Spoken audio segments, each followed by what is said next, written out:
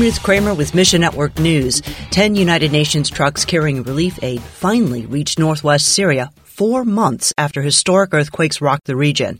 Aid deliveries quickly became a political pawn after the disaster. Samuel with Redemptive Stories says the Syrian war is on hold. For now, thousands of earthquake survivors have a roof over their heads, but their hearts remain unsettled. The aftershocks could continue for another period of time, months, in fact. So earthquake realities still are quite fresh for a lot of people, particularly on the side of trauma. Syrian Christians have been helping quake survivors from day one. Believers tell people about God's love and truth, and their consistent presence shows it's real. Our friends there locally are responding both in practical love and then in spiritual communication of what the gospel is. God is using, as he always does, the brokenness to carry forth his story. And leaders canceled nationwide brevet exams this week in Lebanon, saying the tests weren't critical.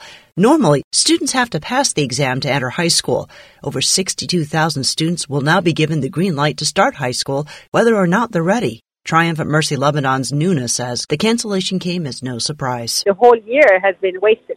Public schools have been closed, so kids have not been in school since January. TM Lebanon is expanding its focus beyond Christian education. We've been working with kids, with education, digital learning, with all these things that are for their future.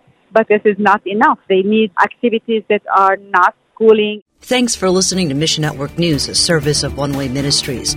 We're listener-supported by people just like you. So by giving to Mission Network News, you enable us to keep the stories of God's kingdom coming.